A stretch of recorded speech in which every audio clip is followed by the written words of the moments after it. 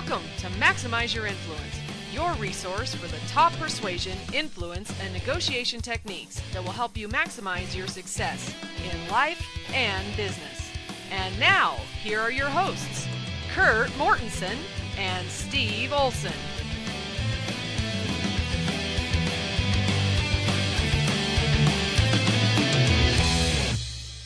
Welcome to episode 147 of Maximize Your Influence. I'm Steve Olson, and I have Kurt Mortensen here, who I am told is operating at a rare 100%, just having returned from a great vacation to the Oregon coast. How was it? Oh, it was great. 100% rest, relaxation, beach time. Well, it's the coast. I grew up in California. It's the beach. There, it's the coast. Probably because it doesn't get warm enough most of the time to get any sun, but it is the Oregon coast. But it was nice to be there, get some crabs. What else did we do? Ate a lot of ice cream. It's just what you do out there. There's some ice cream factories, and just relax. It's just something about being on the coast, listening to the waves at night, being with family. So I am at a rare 100%. I don't know if it's happened before, but hey, let's do it. Dungeness crabs, is that what you catch over there? Rock crabs and Dungeness, mostly Dungeness. The rock crabs are too small to do much with. Yeah. The Dungeness, they have to be 5 3/4 inches and male to keep them. And if they're just a little bit short, they send you on the walk of shame, they call it, to send them back into the bay. Well, you got to walk down the pier and drop them in, or what? Yeah, it's a little path back into the bay. It's even labeled walk of shame. Because yours was 5, I thought they'd pass, but of course, you know. Yeah.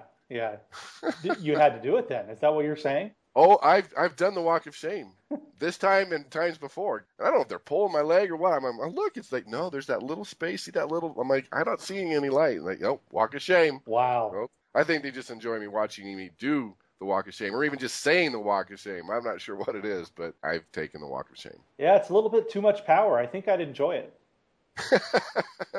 Just say, everyone takes it. Go. Put one back. Did you have crab every day?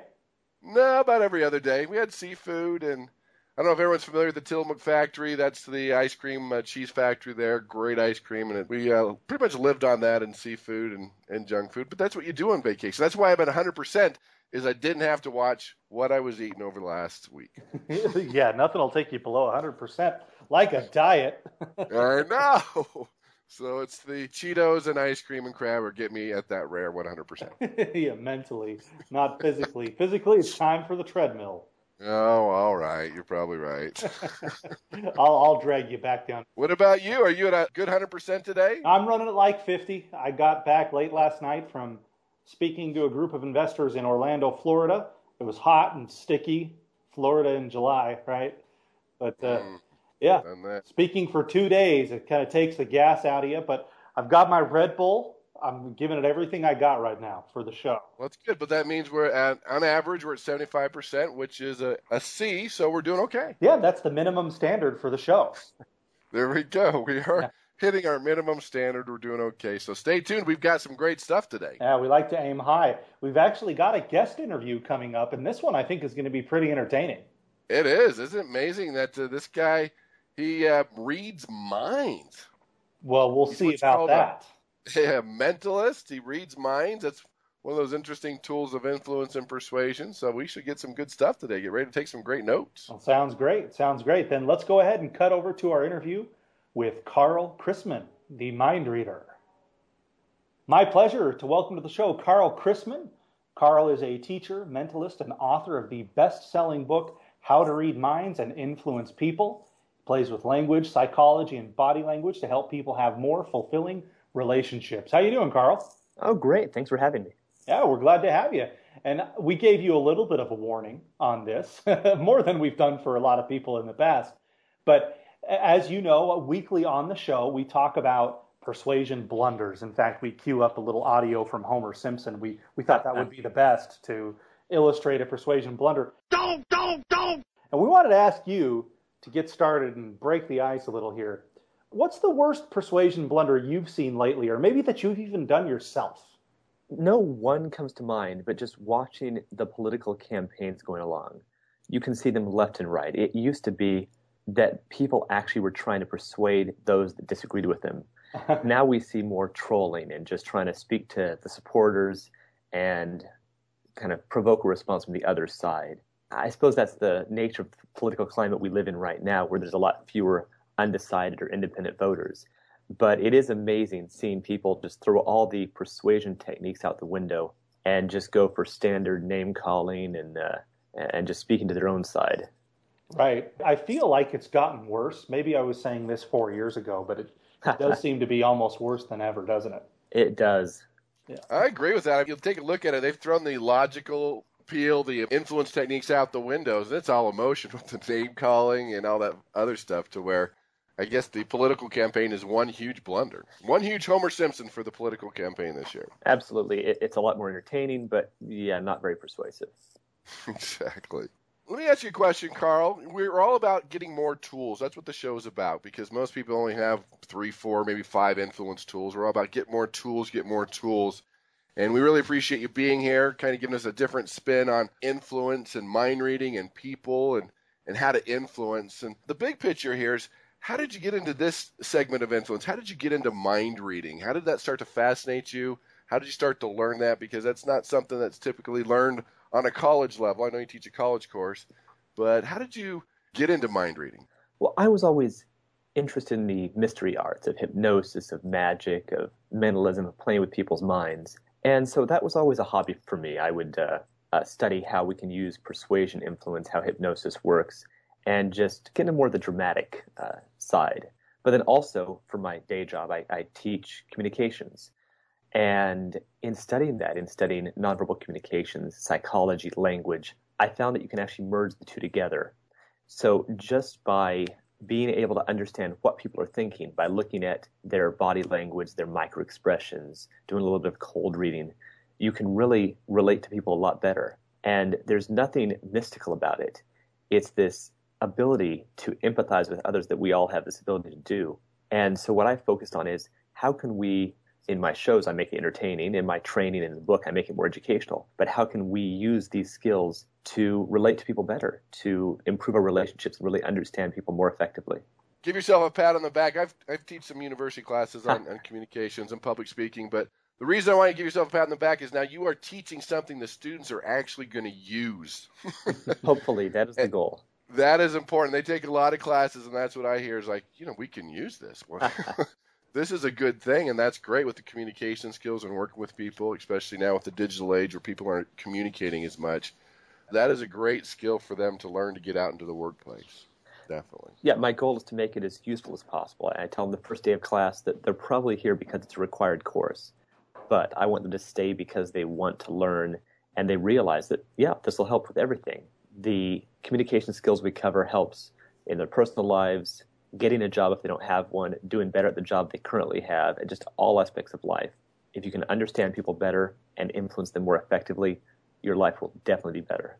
And that's exactly what we say, is that everything you want in life is on the other side of influence or people skills or working with people, and that's a vital life skill. Absolutely. We saw it, Carl, in the book that you wrote, and Kurt had mentioned it, you had mentioned it. I want to ask you, what is cold reading, and how do you use it as a persuader? So cold reading is this set of techniques that kind of so-called psychics use, where you can look at people and try to read them very quickly. To give you an example, if I were going to try to do palm reading on you, what I would do is I'd ask you to show me your hand, and I would pretend like I was looking at the lines on your hand, but actually I'd be looking at different things. I would look at what kind of jewelry you had. If you had various rings on, what do they say? Are you married? Are you single? If you have a tan line, do you normally wear a ring that you're not wearing now? Do you have a class ring? Or even just, is it flashy? Is it modest? How clean are your fingernails? How are your cuticles? Do you have calluses? That might tell me what you do for work if you exercise. So what I'm looking for is all sorts of little clues. The closest I can think for a good example of that people might be familiar with would be something like Sherlock Holmes, where he could look at people and just quickly judge and tell lots and lots of things about them. And by looking at your clothing, your hair, your posture, your accent, the way you speak, and just quickly making value judgments. The difference is, unlike what you see on Sherlock Holmes, where it's instantaneous and perfect. He doesn't miss stuff. He gets it all. For most of us, it's not perfect, but what it does is it starts the conversation. And this can help us because if we can better understand what people are going through, if I can get to know you more effectively and quicker, then hopefully I'll have a better chance at influencing you. So this is the first step. People like to listen to those that can relate to them. So cold reading is all about understanding people better, relating to them, and making sure that you can build that relationship before you even move to that point where you're ready to start influencing them. That's interesting. I like that because you're connecting with them, you're building rapport quicker, you're getting to know them just by cold reading. Now, as you look at working with people, and again, we're all about the tools. What do you feel, whether it's reading facial expressions, I know you talk a lot about that, what do you feel is the most important influence tool that somebody can just take away and start using as far as getting to know people, connecting people? What do you feel is the most important tool? Well, I cover a variety in the book, but I think one of the biggest ones is just rapport, building that relationship. People want to listen to those they like. If you listen to comments about the different presidential candidates, policy is not as big a deal for a lot of people as likability. They want to hang out with someone, they want to vote for someone that just seems like a friendly person. So if you can build that rapport, which is what you're hopefully trying to do with cold reading, with being able to read people better, is if I can find out what we have in common and build some common ground there, if I can figure out what makes you tick and build that rapport, hopefully things will work a lot better. Oh, that's great information. How do you know? I mean, rapport is one of those elusive things we all want, and we've noticed that a lot of people think they have good people skills and are building rapport, and of course, when you talk to their prospect, that's not always true. So when you're looking at someone's facial expressions, how do you know that you're connecting or not connecting? What are you looking for? Because too many people we know assume, oh, yeah, I've got people skills, and they really don't. How do you know you're connecting or not connecting, you have rapport or you don't have rapport? For a person in general, if you just flat out don't have interpersonal skills, it takes some practice. In cases like that, you would want to get input from outside parties, have someone else tell you, so what worked or didn't work in that conversation if you just don't have those skills. But for most people, we have that ability, and it's just about putting the time and effort in. One of the things here is just spending time with people, getting that baseline. If you look at lie detectors, or when you see it in the movies, for those of us that haven't been investigated by the police, the way it works is they start off and ask a series of questions, and they're getting a baseline. How would this person normally react? Then you start asking questions that you really want the answers to, and then you start trying to read them. Same thing for relationships. If I just go in and I really quickly try to have a 5-minute conversation and influence someone, it's probably not going to work. I didn't take the time to get to know them. I want to start off and just hang out, talk, chat, and then I can see, how does this person normally react? What's their normal state of mind? What does their face normally look like? Then, a little bit later, when I start trying to build that relationship and start influencing them, then I can kind of compare. Do they look the same now as they did before? Do they look happier? Do they look frustrated? Are they annoyed with me? So what I'm looking for is those slight changes. And in the book, I cover all the different microexpressions and the way that we can measure them and understand them. But there's a shortcut. It's called empathetic accuracy. So empathy is feeling someone else's pain, knowing what they're going through. Accuracy is obviously how well we do that. Starting as early children, we learn how to do that. We can tell from 6 months old whether our parents are happy or sad because that helps us get food. For adults, same thing. I can look at someone and just ask myself, if I were looking like they were right now, how would I probably feel? If I had that same posture, that same facial expression, if I were sitting the same way, what would be going through my mind? And just by doing that, we can hopefully understand, what are they going through? What are they feeling? And then know whether or not we've really built that relationship or not. Great point, especially in negotiation, finding that baseline, their normal reactions before you start getting into the negotiation or the persuasion can be very, very, very helpful. Hey, Carl, what personality traits are you looking for when you're trying to get a read on somebody and influence or persuade them? What are you watching for there? I'm not looking for personality quite as much because that's different for every person. I'm just looking for those changes. When I say something, I'm looking for that immediate response, that micro-expression, and what's different. For example, if I were to invite you to my house for dinner, you would hate it because I'm a terrible cook. But if I asked you how the food was, you'd probably lie and say it was good because you don't want to hurt my feelings. So what I'm looking for is that split-second reaction. When I say, how's the food? I'm looking for that less than a second response where you show this grimace of discontent, that it was just awful, before you smile and tell me how it really was. So things like that help me to really understand what people are going through, because I figure everyone's personality is different, and that's not going to change from before they meet me or after they meet me. What I'm more concerned with is, what changes in response to what I say, because that helps me to guide the conversation and hopefully influence people for the better. Another aspect, too, you mentioned a little bit earlier, and I love studying this, too, lie detection, deception. That's part of influence and persuasion. When people lie to you, it's too expensive, can't afford, need more time, whatever it is. What are a few things our listeners can look for to know that someone's being a little deceptive, lying? I mentioned micro-expressions, a few other things. Is there anything else that they can get a feel that they're going down the wrong track or someone's being a little deceptive? I mean, you mentioned the food. Yeah, it was great. Really tasty, and you can see it, that expression. Is there anything else that you could look as far as different facial expressions or mannerisms or body language that is pretty much a red flag? Hey, lying. When you see this on TV shows where they have people just look at someone doing investigations and they can tell the eyes went up to the left, that means they're accessing the creative portion of their mind or different things like that. Those aren't entirely accurate because everyone's different. So like I was saying, you're just looking for what is different right now. I can say on one person, let's take poker tells, for example. If they scratch their ear, that means they're lying. Well, for someone else, they might not. So it's basically just looking for what's different now from beforehand. How do they change? And it's not an exact science. There's a very good chance that you could be wrong. So what you're looking for is just, what did I notice here that was different? And then don't jump into you're lying because maybe they're not.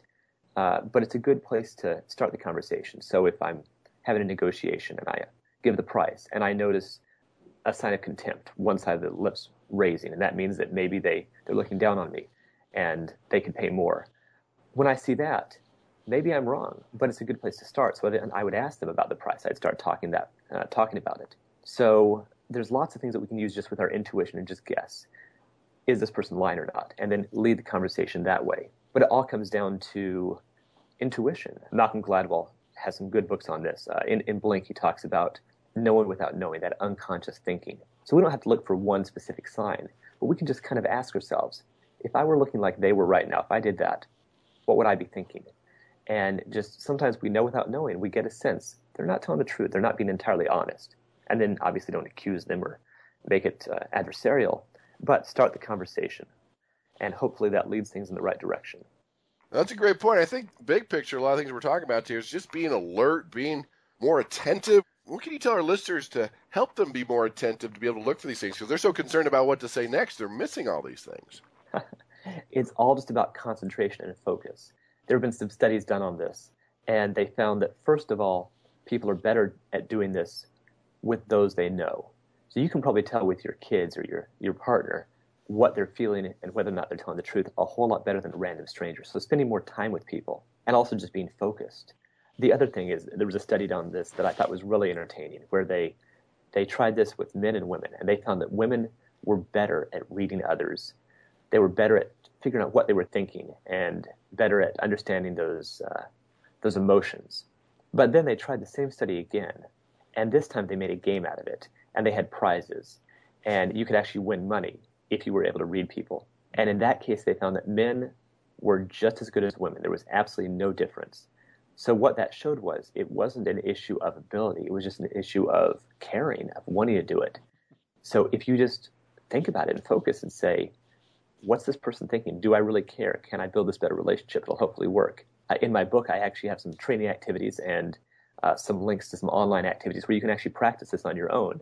But the main thing is just focus and just wanting to learn, that desire to understand people better. Gamification, that's where to go. That's interesting with the guys. Make it a game. There's going to be a winner cash on the line. I like that. That's interesting study. We can listen. Next time your wife tells you don't listen, Kurt, tell her that she's got to make it interesting. That's right. Come on. Give me $10. Yeah, that'll work great. Yeah, I'll try that one. Woo.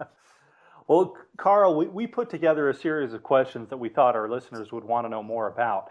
What have we missed? What's a big takeaway that you think our listeners should know?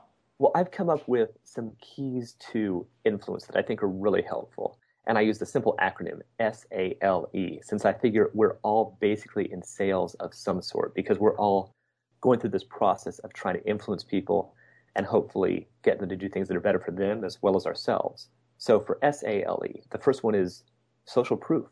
People are more likely to listen to others if it looks like it's popular. If everyone else is doing it, I want to do it as well. It's part of human nature. We're all going to follow the crowd. There's a t-shirt I love that says, I don't run. Therefore, if you see me running, you should probably run too because something's probably chasing me.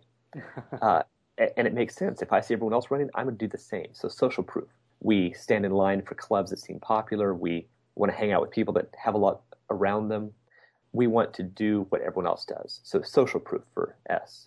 For A, it's authority. People like to listen to those that seem like they're knowledgeable and they're powerful. There's lots of experiments showing this. Things like the Milgram experiment, where they were able to get people to shock others just because someone in power told them. Hopefully we can use this positively. So people will listen to you if you sound like you're an expert. Do you have a degree in it? Do you have credentials? Do you have experience? Do you dress professionally? Or do you just speak with confidence? People like to listen to others that have authority. So A is authority. For L, likability, and I talked about this already. We want to talk to people. We want to listen to people that we like, that we have something in common with. So it's a question that goes back to preschool. How do you make people like you? We want to listen to those that seem friendly, likability, and fun. L is likability. And E, exclusivity. We generally like things that seem more exclusive. In life, the harder it is to get, the more we want it. Collectible items are collectible because there's only a few of them. Diamonds are valuable because we're told there's not many of them out there. So if you can just make things seem exclusive. Now, for products like the iPhone, that's exclusive because they are really expensive and there's not as many of them out there until they mass produce them. But the first ones, it's exclusive. I want the first, the latest, the most expensive model. For those of us that don't provide services, for those of us that don't provide products, and it's all about services, our time is what's valuable. So if you were to call me and I say, oh, sure, I can be with you anytime, doesn't really make a difference. But if I say, well, I'm only available next Tuesday at 3 p.m., now I'm exclusive.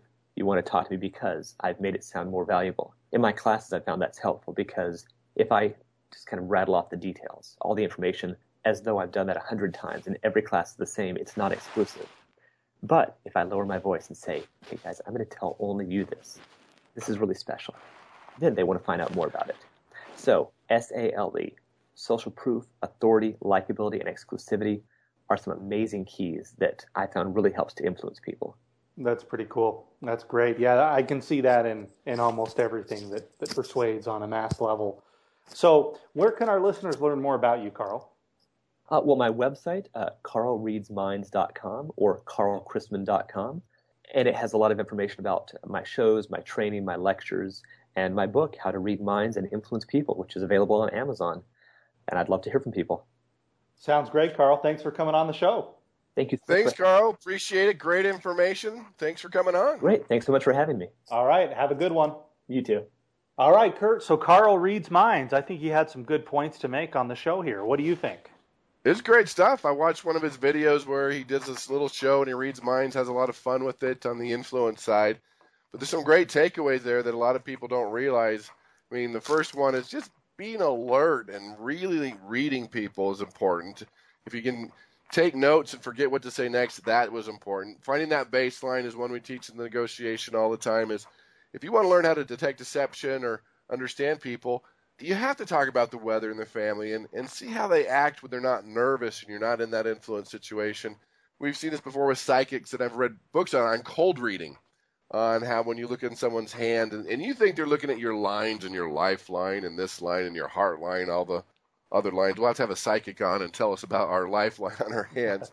But they're just feeling your hands. I mean, for calluses, they're looking at your rings. They're seeing how you're reacting to touch and your fingernails. And I mean, how perceptive you have to be and quick, too, to kind of pick up all that information as possible. And that's what psychics do with your reactions, those micro expressions, and looking at different things to see if they're on the right track to get to know you, because you can get to know people just on those basic things. But for most people, it's like, how you doing? And they're thinking about what to say next, and they're not really getting in there and understanding the person. So I think that'd be a great technique and talent for anybody. That's probably the most valuable thing I got out of it was that, we're too worried about what we're going to say next instead of listening to what the other person is saying. You will accomplish so much more in such a shorter period of time by just listening instead of worrying about talking.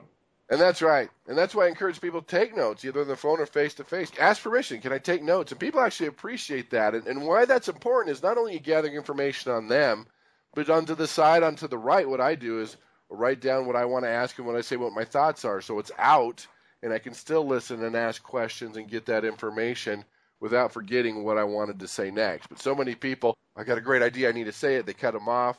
They cross the line from confidence to arrogance. They miss out on something they need to say. Because we know, if you can just listen and ask the right questions, they'll tell you everything you need to know to persuade them. Totally. Well, that's a great interview with Carl, and we'll have more guests on in the future. And we appreciate everybody listening. We'll catch you next week on another episode of Maximize Your Influence. Take care. Go out and persuade with power.